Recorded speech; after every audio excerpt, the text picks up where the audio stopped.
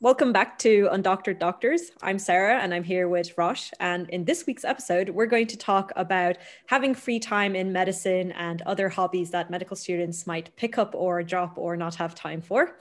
Or lack thereof. Exactly. I mean, I do feel that medicine gives you the impression that you don't have time for hobbies, but that's just my personal take on it. I don't know. No, that's most definitely the impression I had before going into medicine as well, especially when you I don't know if you ever prepped for interviews before, but they would always be like, "Oh, what is the one hobby that you have outside of medicine?" Like you're only meant to have one. Like you're not allowed to be this all-rounded person that has multiple outlets. But I personally haven't found that to be the case at all, mainly because of the way I study and the way I digest the information over the course of the year. I find that because I'm not one of those people who will like after lectures, I will go home and I will write down everything and I will study for another 2 or 3 hours. I actually just spend a lot of my time just relaxing. And then when it comes to the study period, the study sessions just before exams, that's when I go all out, and that's when I like cram all that information into my brain, which is also probably the reason it leaves so quickly. Yeah, definitely. But how about you? Did you have the same impression or no? I don't know if I would say as much of an impression, but for me, it was that I very much used studying medicine as an excuse not to have a hobby. Um, like I felt like I told myself that I didn't have time for hobbies, but that actually wasn't true at all. It was that I wasn't making time for anything. And I especially realized that like this year that I really had not read a lot of books at all in the last 10 years. And it's kind of like embarrassing to almost admit, but I realized that I had read like 3 books in 5 years that weren't related to my course.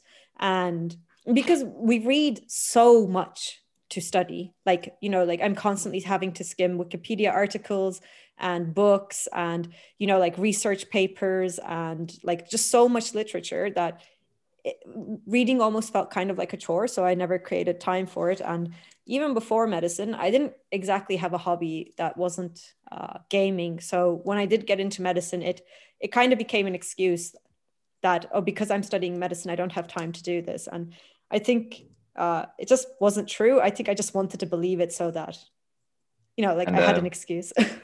and for those who don't know, Sarah used to be a big League of Legends player, if I'm remembering correctly. An addict. I was a An dirty addict. addict. Who did you main? I don't know anything about uh, League of Legends, by the way. I just know it's there. Okay. Well, I started with Leona because classic girl plays support kind of thing. But I don't count League of Legends as a hobby. And I actually realized that I haven't really had hobbies. Well, that's not true, actually, now that I'm thinking about it. Sorry. I realized that before I did judo very competitively in Ireland. Actually won the Damn. All So don't Irelands. mess with Sarah, everyone. Well, yeah. I used to do judo very competitively and I snapped my arm in half. And that kind of, yeah, ulna and radius, clean break, 90-degree angle. Oh, Yeah, shattered.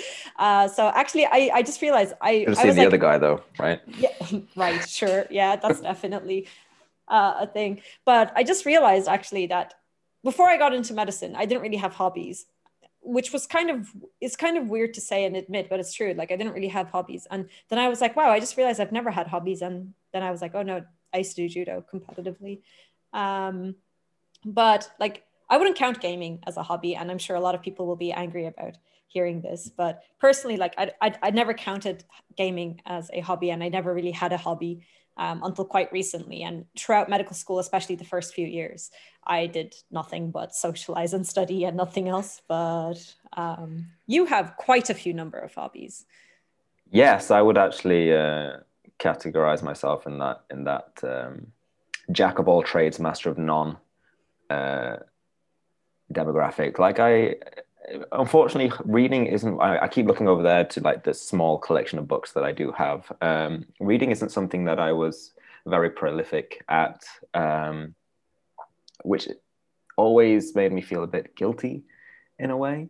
Because when you read about people who are quite successful or do really well, or or great people. One of the underlying things about all these great people is that they read a lot. They're prolific readers, and it's not something that I did or do even now. And I too, like you, would blame myself for not having enough time around med school. Like the only texts that I read these days, or for the past 5 years, has been medical textbooks. I've not read. Actually, I can count the amount of books that I've read on one hand in the past 5 years outside of medical textbooks. But other than that, I don't know. I've always felt like I'm a creative person. So, like I like to draw. I love to draw. I'm not very good at it, but I do love to draw. In fact, there was this project that I was working on. I don't know if you know the children's cartoon show Gravity Falls. I do, yeah. You do? Great. Yeah. Not many people know about this cartoon. I was making one of the journals, but each page and each monster and each item that was found in this journal was something in Milan or something to do with Italy. And I started that in my first year, and hopefully before I graduate, I will have finished it. Other than that, I got really into coding this year because of lockdown. For those who don't know, listening at home, I started to code my own video game, Japanese RPG based around cells in the body. So you'd like pick an immune cell and go fight all these bacteria. It was meant to be like an educational game, but that stalled a little bit because I don't have the time these days to work on it. Other than that, I used to swim a lot, and I actually used to play, not competitive, but I used to practice kickboxing and karate. And water polo, actually. I really loved water polo. Oh, and skateboarding and snowboarding. And that's about it. Hey, that's a lot, though. That is a lot, yeah. I don't know. I also really love walking. I mean, you continued all of these throughout medical school, though. Apart from water polo, I would say yes. I mean, snowboarding, I would go once or twice a year because we're in Milan, so it's really close to some really nice skiing spots. Skateboarding, I picked up again very recently because some people on my course were trying to get into it. So skateboarding is something I used to do alone a lot, and I never really progressed because I always feel like with any hobby, with any active hobby, doing it with other people progresses you even faster and even further. And I never progressed very far because I did a lot of skateboarding on my own. But then skateboarding with these people for the past couple of months has pushed me a lot farther in just a short amount of time than I ever had for like the decade of skateboarding experience that I've had. That's really interesting because I was actually watching a TED talk by this guy who studied like states of flow. And he was saying that like how people improve at sports, and like especially extreme sports like skateboarding, snowboarding, etc., like is so exponential, where you can improve in 1 year what would have taken you a decade just by putting yourself into more like unfamiliar situations, or like trying to push yourself further because you start entering states of flow, which is like serious rapid improvement. And things like that. So I mean, maybe there is like a social like competitive aspect to it, that because you're doing it with other people, you're more likely to try things that you wouldn't if you were by yourself. Like for me, I've noticed that it's just an outside perspective. Seeing yourself from outside the box and having that being told to you, like I've not really felt this for me, but I've noticed that when I've like some of the people who I've been skateboarding with, they were just learning and starting out. When they were struggling with getting something dialed in, like being able to land the trick consecutively and consistently, just being able to tell them what they're doing that they may not realize, not even what they should be doing, but what they are doing without realizing, really helped them change behaviors before it got ingrained and became muscle memory. That's one thing of many that I think skating and doing things with other people could really help progress your learning experience further. And it's the same for studying, actually. It's the same for studying. The exams that I studied with other people, especially in this oral format, I remember that information a lot more than the exams I studied for on my own. But I think like the whole studying with other people goes back to when we talked about how the Feynman technique is incredibly effective to actually True. learn, where you have to explain things to other people. The best way to learn is to actually teach. Because when you're trying to teach it, you realize like where your own weaknesses are and you know what parts you need to improve on. Or like I do think that like studying with other people is very effective just from the simple fact that you're getting that real-time feedback, but also you're noticing your own deficiencies and like explaining it and understanding. Like you can't explain something unless you truly understand it. So I think like studying with other people is more effective, especially for Italian medical students where everything is like all of our exams are Not to oral. mention arguing as well, arguing over the material. I feel like the arguments that I've had and where I've been proved wrong engraved that material in my mind a bit better than anything I else. mean, we do learn through mistakes, right? Like even when you think, like even when you study like neurophysiology, basically everything you learn is through like neural feedback loops. Like even like riding a bike, like you fall and you're like, oh shit, like no, that hurt. Like I'm no, not don't doing do that that. again. Yeah, yeah. So like I think like we do learn from mistakes. So I think it also kind of makes sense that like if you're wrong and you know it's not the type of thing that you easily forget because maybe that's why during wards while professors are pimping students, which in case anyone who's watching means that they like they're not actually pimping out students. Just walking They're around with a cane and a top hat, like gold no, jewelry it's on. like when they ask the students questions about a disease like on spot, and then if a student doesn't get it, they like usually let like the student know Humiliating. how stupid they are. Yeah, and you know that's a huge like the bullying aspect is a huge part of medicine. But maybe that's why the professors are so mean because they know that like you'll never forget it then if they're like super mean to you. Any Perhaps I don't know. excuse, any excuse, I think. Maybe I don't know. Like I'm very lucky that like I have not experienced that yet, Touch wood. but I mean it is a formative experience. But yeah, like I think that's why studying together for me, like now recently, going back to the hobby thing, whenever I get someone on stream who asks me like, Sarah, like what is the advice you give to pre-meds, like what is the advice that you wish you had before you went into medicine, like what would you tell high school students who want to do medicine? I always tell them like number one, learn how to study. I know you don't know how to study because I thought I knew how to study. I did not know how to study. Learn how to study. And two, have a hobby. Like Yeah.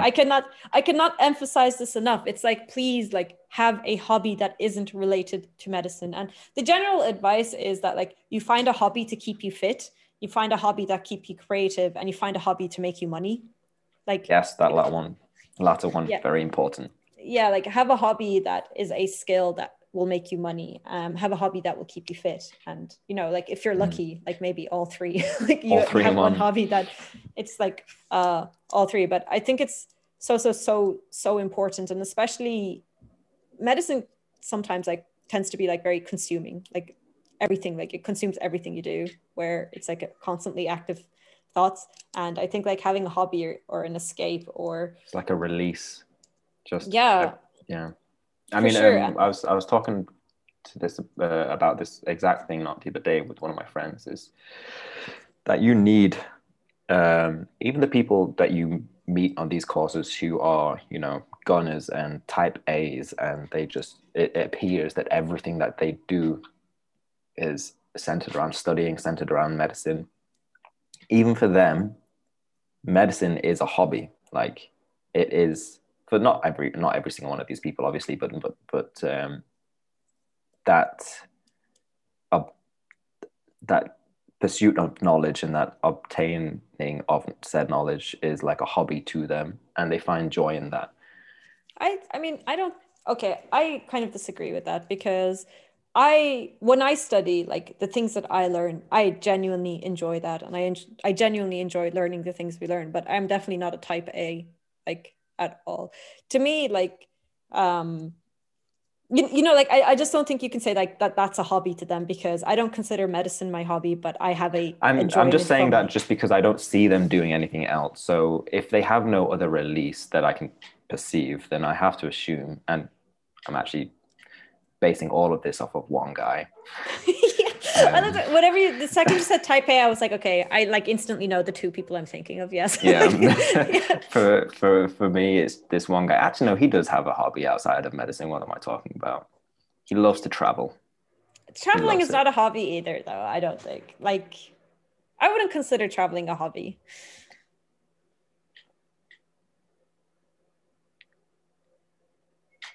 I'm trying to think of a counter argument, but I really can't think of anything. Like you But can't, I, okay, like a hobby is something that you do for leisure, sure, but I think it's like one of those things like saying like napping is a hobby. It's like it's not. Everyone has like gets leisure from like I feel holidays attacked and right now. I love napping. okay, you love it, but I don't count it as an activity. Like, Oh no, you're right. You're right. Yeah. I need to.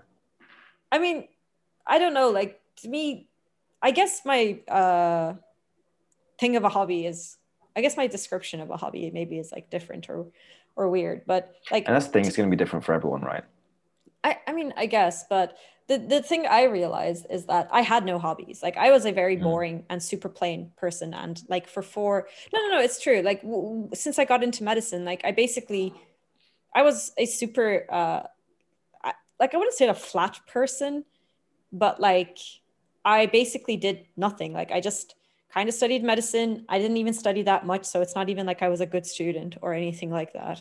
But like I would come home, I would go on Discord and I would like just talk to people and I could be like, "Oh, socializing, hanging out with my friends, that's my hobby." Like eating good food, like cuz I love food, like and I'm very passionate about finding good places to eat and stuff, but like it wasn't really a hobby because I wasn't really doing anything with it. And I kind of realized that like I was a really boring person.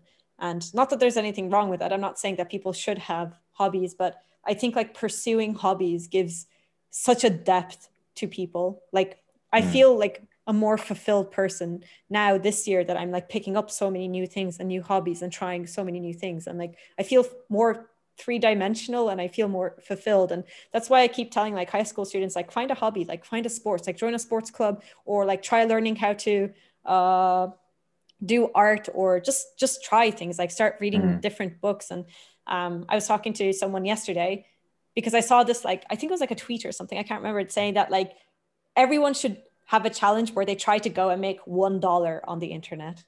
And That's a very good challenge. That's a very good right, like it's challenge. just like just $1, like just go and try to make $1. And then I was like, that's actually really amazing, because then say like you're going to be like, okay, I guess the easiest way would be to get commissioned on Fiverr for doing something, but I don't do that. So then like you're like, okay, I need to like pick up a skill to sell on Fiverr. Or you could be like, okay, maybe I need to create a website. So then like you start looking into like maybe coding or website design, or like, and then boom, like you have hobbies like right there. But like just the advice of or challenge of trying to go and do to earn $1 on the internet like actually opens up so many avenues and so many possible hobbies.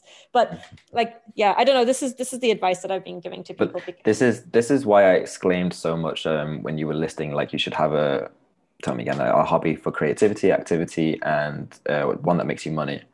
like, one that My keeps you fit, one that keeps you creative, and one that makes you money, ideally.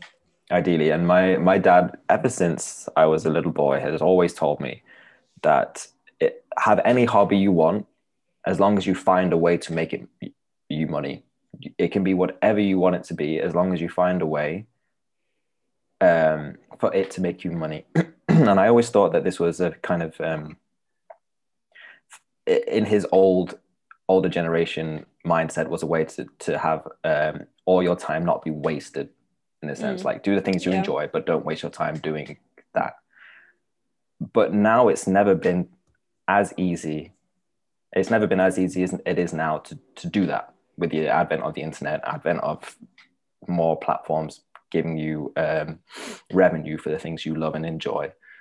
And actually, I think anyone listening to this should take up that challenge of making at least $1 off the internet. I think they should, because to me, like now the whole like have a hobby that makes you money, like it's not about the fact that you're making money. Like it's not the money, but if you want to bring a hobby to a stage where you want to make money from it, you need to be very creative about it. Like you either need to improve enough that like you can sell a skill, or you need to like think differently enough where you can market it. And to me, like having a hobby that you can make money from, it's not the fact that you're making money, but I think it like forces you in a direction where you have to think differently to leverage that hobby. And that's kind of like that's the part I like even when I read this like one tweet where it's like, oh, maybe it was even like just a tweet in passing being like, oh, everyone should just try to make like $1 on the internet. And then the more I thought about it, I realized that like it's not about like how much the dollar is worth. It's like that symbolic, like, okay, say it's like, okay, I'm going to make money off of YouTube. So then like suddenly you have to start learning about video editing and cinematography and like equipment and tech, or, you know, like again with the Fiverr, like, are you going to learn digital art? And I just really loved this idea, because to me, the hobby that makes money, it's not about the fact that you're making money. It's about you're learning how to leverage your skills in a way to make money. And that is the fascinating part to me. And, you know, like I said in the first episode, I think it was, where like, I just didn't want to be just a doctor, because I meet so many doctors and they're amazing doctors, but that's all they are. They're just doctors. And again, there's nothing wrong with that if that brings you fulfillment. But I realized that like by doing other things and, you know, not chasing a paycheck, but like chasing like what comes with it and like the difference, like that's what was making me passionate. And now that's why I'm like, you need to find a hobby, because to me now, like the YouTubing, the streaming, the podcasting, like learning about all of this has become like my obsession. And, you know, like creating the website, like these are hobbies. These are things that I just happen to make money from now. But I didn't set out with the idea that like, it's not my hobby because I make money from them. It's just really nice that I have a hobby that can make money. Yeah. And if you're investing all this time anyway, if you are investing all this time into whatever it is that you love, I feel like you will love that so much more if that brings you money as well. That investment of time, because I don't know about you, but in the capacity of being a medical student, whenever I'm doing something in the form of a hobby, I have this panging sense of guilt that I should be doing something else that's not productive, or even when it's just like I've done everything that I need for the day, I'm just relaxing at home, just watching Netflix or playing video games, like there's that underlying voice in the back that's just like, you should not be enjoying this because it's not productive. If you somehow make your hobby productive, then that goes away. It's gone. Yeah. I mean, then you run the danger though, where you won't enjoy your hobby because it becomes a chore. Or you don't allow yourself to relax because you're like, oh, I need to be like working productively. I mean, I totally get what you're saying, but like ideally, like in an ideal world, you would find a hobby where it doesn't feel like work, but like you get benefits from it. Like for me, like the streaming is definitely work, like for sure. But to a stage where like I enjoy it so much now that it's kind of like worth it work. Like I don't know. It's I imagine kind of it's a lot less work now than it was when you first started out as well. Yeah, for sure.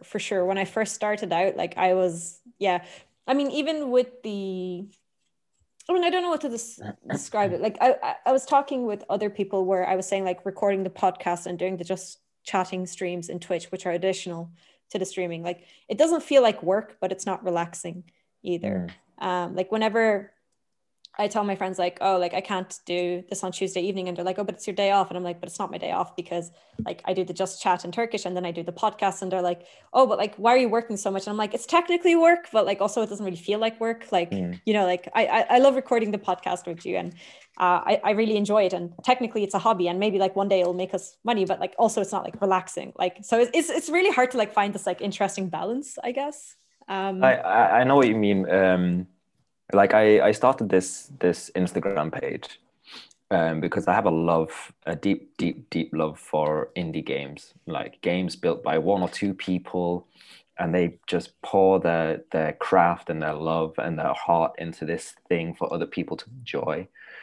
I love that about indie games. So I started this Instagram page where I would basically just write a review of the game, and then a little bit about the team behind it or the person behind it, and you know, just give that extra depth to these games. And to do that, I had to record my own footage for those games. So I had to learn the skill for for recording footage, editing it so that it would fit the Instagram format, balancing audio, all of this, and then upload on a schedule. And then for a couple of months during my last exam period, I wasn't able to upload, and it felt like a chore and it felt like work. But it also got to the point where doing all of those steps, where before it would take me a week, now only took me like a day or two to get from, okay, I'm going to do this game to actually posting it on Instagram. And that part about not loving what you do anymore, I definitely felt that at some point about that page. I know it's such an insignificant thing, but I definitely felt that about that page at some point. But there's been a resurrection of my love for maintaining that for that page in the past couple of weeks. So I don't know where I was going with that. Yeah, but I was wondering how we got onto this topic in general. But it's ebbs and flows, I think, with these kind of things. Like I didn't skateboard for years during my first couple of years here in Milan, but then the past 4 to 6 months, I've just found a new surge of enthusiasm and energy for it. And I think now more than ever, it's important to have a hobby as well, because with everyone staying inside so long, the increased levels of depression, anxiety, and just general shit in life, I think it's nice to have something that kind of polishes that turd a little. Yeah, I mean, for sure. Like I really do now see the importance in hobbies. Like I really do think people should have them. And also, as like going back to it, I realized I didn't have any. I wasn't really doing anything. And now I feel a lot more fulfilled, like creating content and like, you know, like I would say like thinking of it almost as in a like scaling business kind of way, like because I've had to like research so much about like marketing and like the algorithm and just business in general, because not just with the YouTube and stuff, but like with the website and like, you know, like I had to learn so much about SEO because we run the website together. And like, it's been such a, it's really made me also realize that, because I used to be like, I wanted to be a surgeon and I couldn't accept being anything else.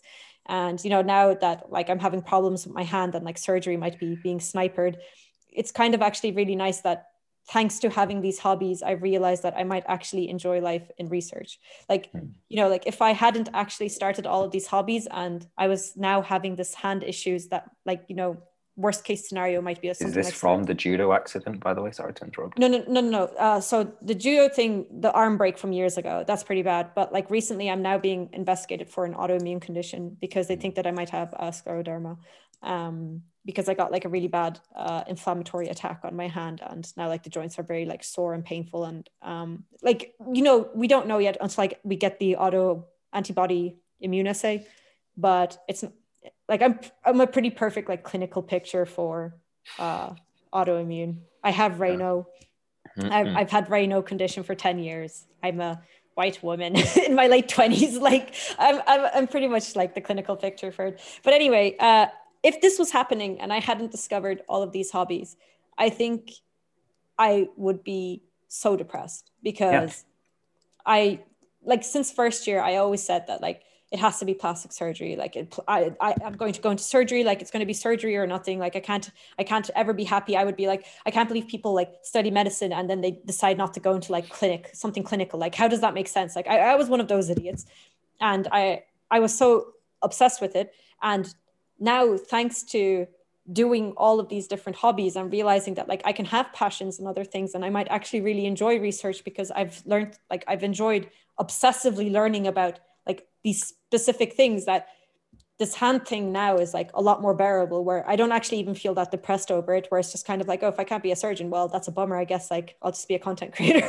Like, you know what I mean? It's almost a blessing in disguise. Maybe I'm not saying it's meant to be, but I am saying that I think discovering these hobbies and passions has given me a way more stoic approach to my hand possibly being the shittiest thing that might be happening to me, because like, you know, like autoimmune conditions are serious, they're for life. And I think like I haven't been like that affected by it, because I'm just like, oh, well, that's kind of inconvenient, but you know, at least it'll give me time to pursue being a YouTuber. Like, Do you know what I mean? Like it's really helped me like reframe my thinking. And if I didn't have this now exploring of my hobbies and passions now, the story would be so different. And so like I'm really thankful that I found streaming and YouTubing when I did. And I think that's why I'm like really pushing it on everyone to like just find a hobby, just do something you enjoy, just find it, because like you never know what opportunities it's going to open for you either. You know? Yeah. Especially with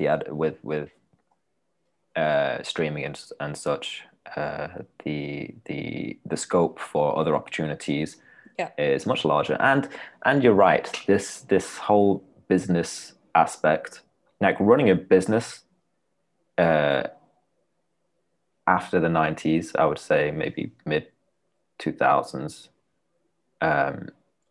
is so much easier to start than it ever has been. Like there's almost no excuse. Like I had a friend who was starting up a t-shirt business just because he was like, fuck it, I want to do it. I'm going to make not even his own designs. He would actually pay people on Fiverr to make some designs. He would buy the rights to those designs and then just sell them on a website. And then he would have some of his other friends at universities push those through certain social avenues and then just make a bit of money there in hopes that it would blow up. But the only reason that he knew how to do that was through through one of his business partners running a YouTube site and running Instagram pages, just as a hobby. And then the business side picked up a little bit. So there's almost no excuse. In fact, you know what? I think we should, at some point, create a challenge for our viewers to make $1 off the internet. I was just literally just thinking that. I was just like, you know what? Like we should definitely make this a challenge to anyone who is listening to this. Like we want you guys to use all of 2021 to make your first $1 on the internet, no matter where it comes from. If it's going to be like from the AdSense of a blog, or if it's going to be from like getting monetized on YouTube, or if it's like selling a digital good or completing a commission. I think anyone who's listening to this should try and go and make their first $1 on the internet, because it's a lot harder than you would think. But learning how to make that first $1 will be so much more profitable to you in the long term. I think you will learn and gain so much from trying to make that first $1. But also I think it'll make, like, I think also in a way, trying to make my first $1 from getting monetized made me appreciate YouTubers a lot more. Because I would say like in the last few years, I would just be like, man, fucking YouTubers, like all they do is like sit there and like just talk to the camera, and then like they just rake in all the money. And you know, like a lot of channels, of course, have like a huge production boost because they're going into it with like a team, or it's a business or something. But it really, really made me appreciate like how hard it is to become a YouTuber, because there is also kind of this like survivor bias, right? Like you see the people who made it, you see the people who have hundreds of thousands of subscribers, and you're like, oh, well, like that must be easy. But you don't see the hundreds of thousands that only have one view or one subscriber. And the interesting thing is, I came across this chart where they took, I think they took like 40 million accounts, and they had to have had at least one video uploaded and at least 5 subscribers to count it as they're trying to grow their channel. Okay. Like, so it didn't count like people who have YouTube channels just to comment or just to talk in the chat or whatever. So it was like an analysis of like people who were trying to actually make it on YouTube. And if I remember correctly, if you had 10,000 subscribers, which doesn't sound like that much, right? You were in I want to say the top 5% of content creators. Just 10,000. Let me grab it up. But like when Correct me if I'm wrong, is that a silver plaque? No, 100,000 is a silver play button. Okay. But I was absolutely shook it, because like it made me realize that my channel was so much more successful than I thought it was. Because especially when you're talking to people who don't really understand how hard it is to become a YouTuber or content create, when you tell them that like you have 1,000 subscribers or whatever, they're like, well, like that's nothing. There's people who have like 10 million. I hate it when people say this, but though. They don't get it. It's if not 1,000 people came into your living room right now, that would seem like a lot. But apparently when it's just a number underneath a YouTube channel, it means nothing. This is fucking No, stupid. no, no, no. It's not that. It's just that people don't understand. Like, because I was the same, right? Like a year ago, like whenever I saw a channel with like 30,000 subscribers, I would be like, what? That's so little. Like, man, why are you even trying? Like, you know what I mean? Like, because Yeah. I didn't know any better. So like, I don't blame them when they say things like that, especially like when you see channels that have like 10 million, you're like, oh, like this guy only has 600, lame. But like, you don't realize that like people start with zero most of the time. So I have the chart in front of me. If you have 10,000 subscribers, you're in the top 3% of content creators. Fucking hell. Yeah. So like You're almost there. yeah, well, I think I'm on 6.5 thousand right now. And that puts me in the top. I'm between 4.6 and 3% of content creators on YouTube. Dude, I'm calling it. You'll get to 10,000 before the end of February. Yeah, probably.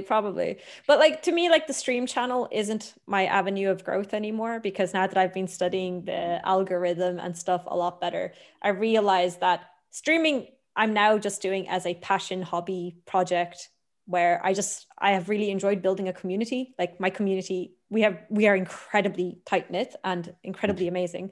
So like the stream channel has now no longer became I'm going to be a YouTuber from it, and more of a passion project of I'm going to create an amazing community. So I actually created a vlog More channel. admirable. Oh, you've got a vlog channel now. Yeah.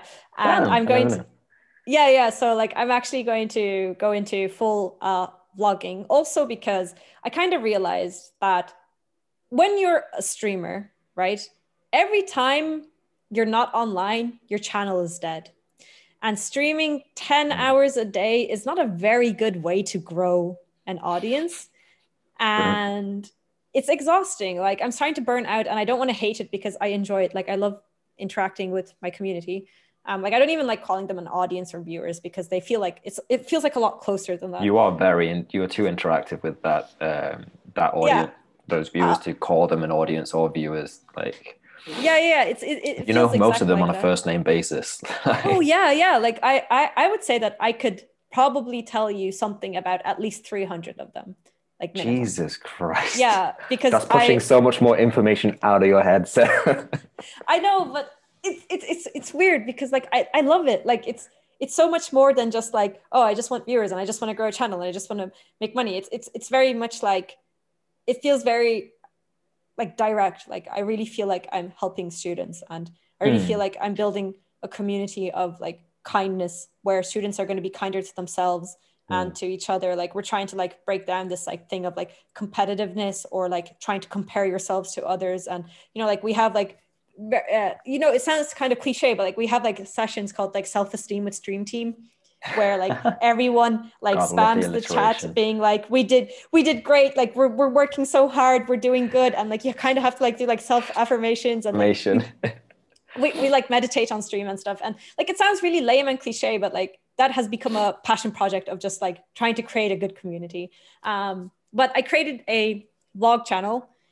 And so I realized that like a better avenue for growth is actually vlogging. So streaming most now is no longer my YouTuber dream. That's my passion project of creating an amazing community of students.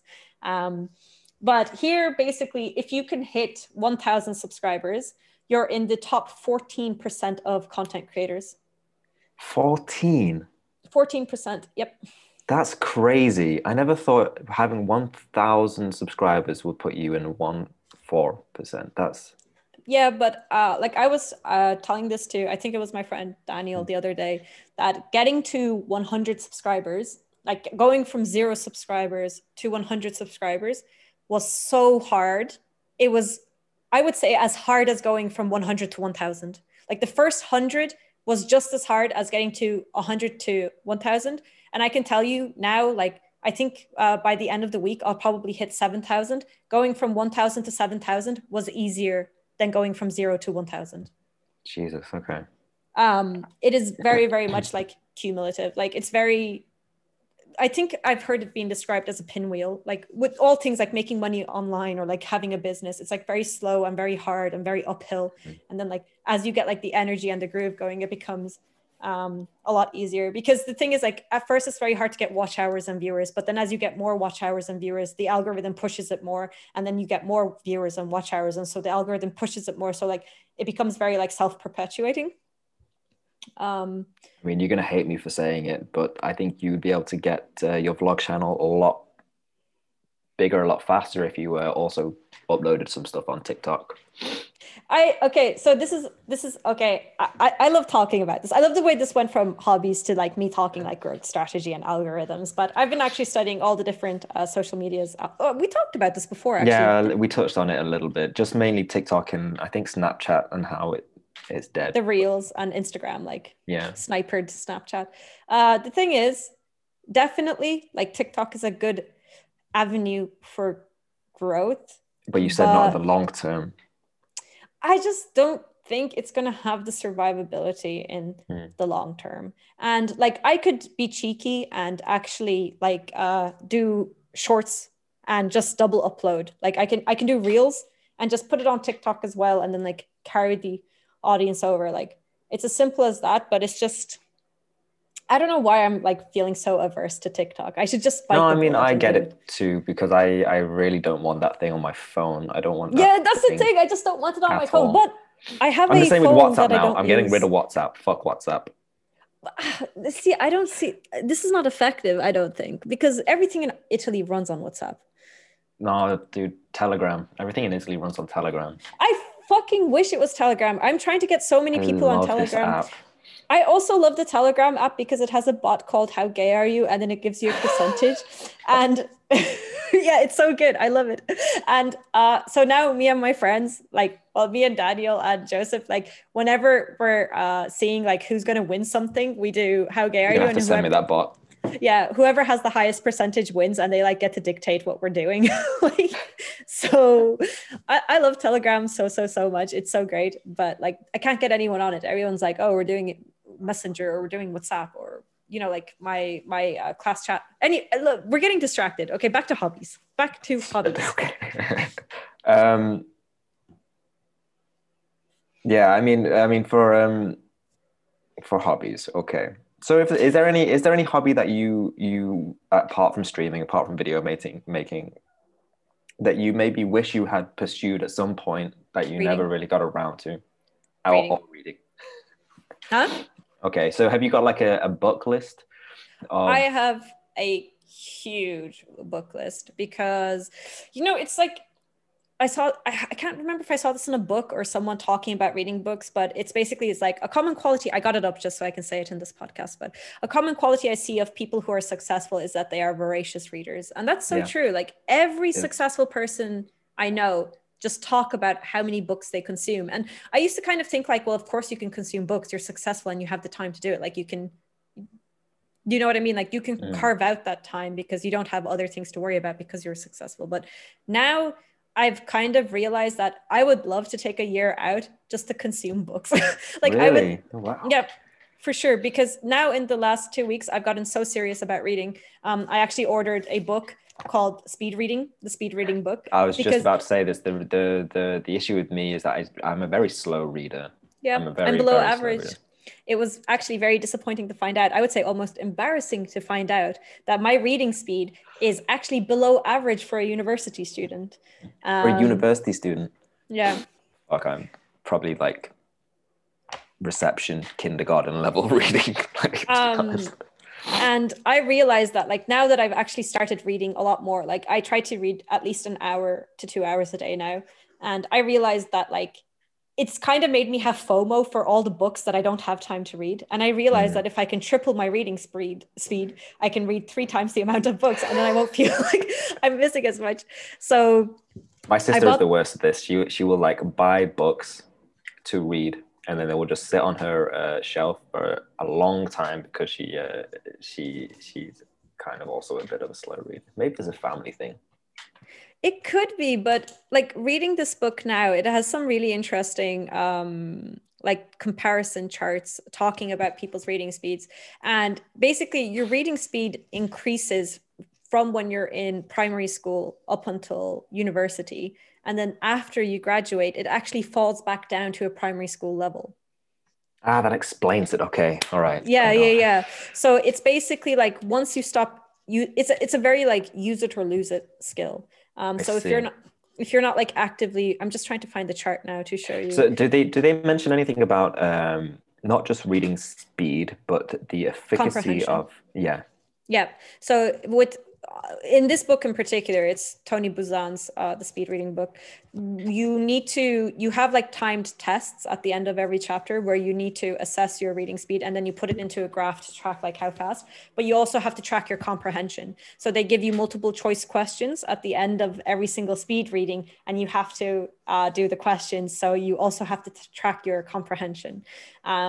So because my thing was always like, oh, speed reading is stupid because obviously you can't be taking in all of it, but that's actually incorrect because Maybe taking more of it, right?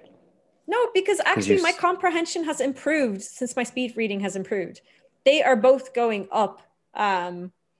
Because I realized that if I'm reading faster, I need to pay more attention to what I'm reading. Because the other thing that I had a problem with reading is that I would read slowly and sub vocalizing, and then I realized I wouldn't be listening to what I was actually saying, and then I would have to yeah. go back and read it again, or I'd be like, "Oh fuck that took like 2 minutes to read. I'm just gonna keep going." And like actually having like trying to improve how fast I'm reading made me realize that like, I was actually paying more attention to what was relevant. So my comprehension has actually been improving as I've been reading. And now, like, oh man, I really hope my family doesn't listen to this podcast. But now I realize that I would absolutely love to take 1 year out, just be paid to exist and just consume as much content as I can. Because I feel like now I've been missing out on the last 10 years of my life that like I just wasn't reading, and I just feel like I wasted 10 years. And now like I really want to like make up for it, but I can't because I have fucking university, and like I can't expect I can't expect for my poor mom to pay for my rent and for me to just sit around and read a book all day. But yeah, like yeah, it's crazy. I'm really trying to get into reading this year. Like my goal for No, it's good. 2021 is to read one book a week minimum. One book a week. Damn, I would not be able. I keep looking. Yeah, I would not be able to read one book a week. No way, no how. But see, that's the trap, isn't it? Because you have to realize that you are 100% in control. Sorry, you are in control of 100% of your time. True. And reading 1 hour a day is literally 4% of your entire day. Like, because the way I get students to start studying is that you just do one Pomodoro session, which is 30 minutes, and that's 2% of your day. That's a minimum. That's a really small investment. And like, if you can read faster, then in 1 hour a day, like you can read 2 books a week easily. Or even if you left a Kindle in the bathroom, like every time, every How time, long are you spending on the bathroom? over 1 week though, like if even if you spend Very like true. 10 days a day in the bathroom, like within 1 week, that's 1 hour, and 1 hour might not sound like a lot, but that's like better than 0 hours. Very like true. like you can 100% create that time. You don't have to. I'm not calling you out on this. This is more like, No, I need to be called out on this because I have just a select few books that I really want to read. I'm looking at one at the moment called The Sirens of Titan by Kurt Vonnegut. It's been staring at me for so long. he's the Breakfast of Champions and Slaughterhouse-5 guy, right? Uh-huh. Okay. I think so, yeah. Maybe. There was also another book I actually highly recommend for you is you may have already read it, is Flowers for Algernon. I have heard so much about this book. Can't remember the author. It's not Aldous Huxley. Oh, it's going to piss me off. It's really good. Fantastic read about intelligence and self-perception and self-esteem as well. Daniel Keyes. That's the one, yes, Daniel Keyes. It's a science fiction short story and novel, maybe? Yeah, it's just to give you like it's based around either a drug or a surgical intervention which makes you smarter. Oh, I need that. Yeah. And it follows one subject who's got a very low IQ who gets given this intervention, and the revelations that come from it are very, very interesting. See, the thing is, okay, the other thing about reading is that I've seen some very interesting thoughts on how people should consume books. And my approach at the moment is that I want to read as much nonfiction personal development as possible. Okay. But that's actually a really bad approach, according to everyone and all experts. I mean, I would always be inclined to be wanting to read more fiction and more, storytelling stories. See, I'm the opposite. I want to read as much nonfiction as possible because you're centered in the real world, Sarah. I'm in this fairy fantasy land somewhere, that's why. Maybe, but also maybe I think this is going to sound weird, but I've felt like I'm such a piece of shit about myself for so long, like for so many years, like the last 5 years, maybe, like the last 10, 15 years, like I've hated myself so much, like actively fucking hated myself and just felt like so awful about myself. And now that I'm like sorry, I punched the mic. Now that I'm starting to feel like a little bit better about myself and like a little bit more confident in my skills or whatever, I feel like now I want to like make myself better and like be proud of myself. And like it sounds really weird, but I think that's why I'm like on this very like. You should be. You've got a lot to be proud for. I mean, yeah, I guess. But so now I'm like, oh, maybe if I read these 50 nonfiction books and then I become smarter, then I'll like myself. Which is a very. I know how ridiculous it sounds. I realize how stupid it sounds, and I'm trying not to think that way. But I think that's why I'm on this like very like nonfiction like.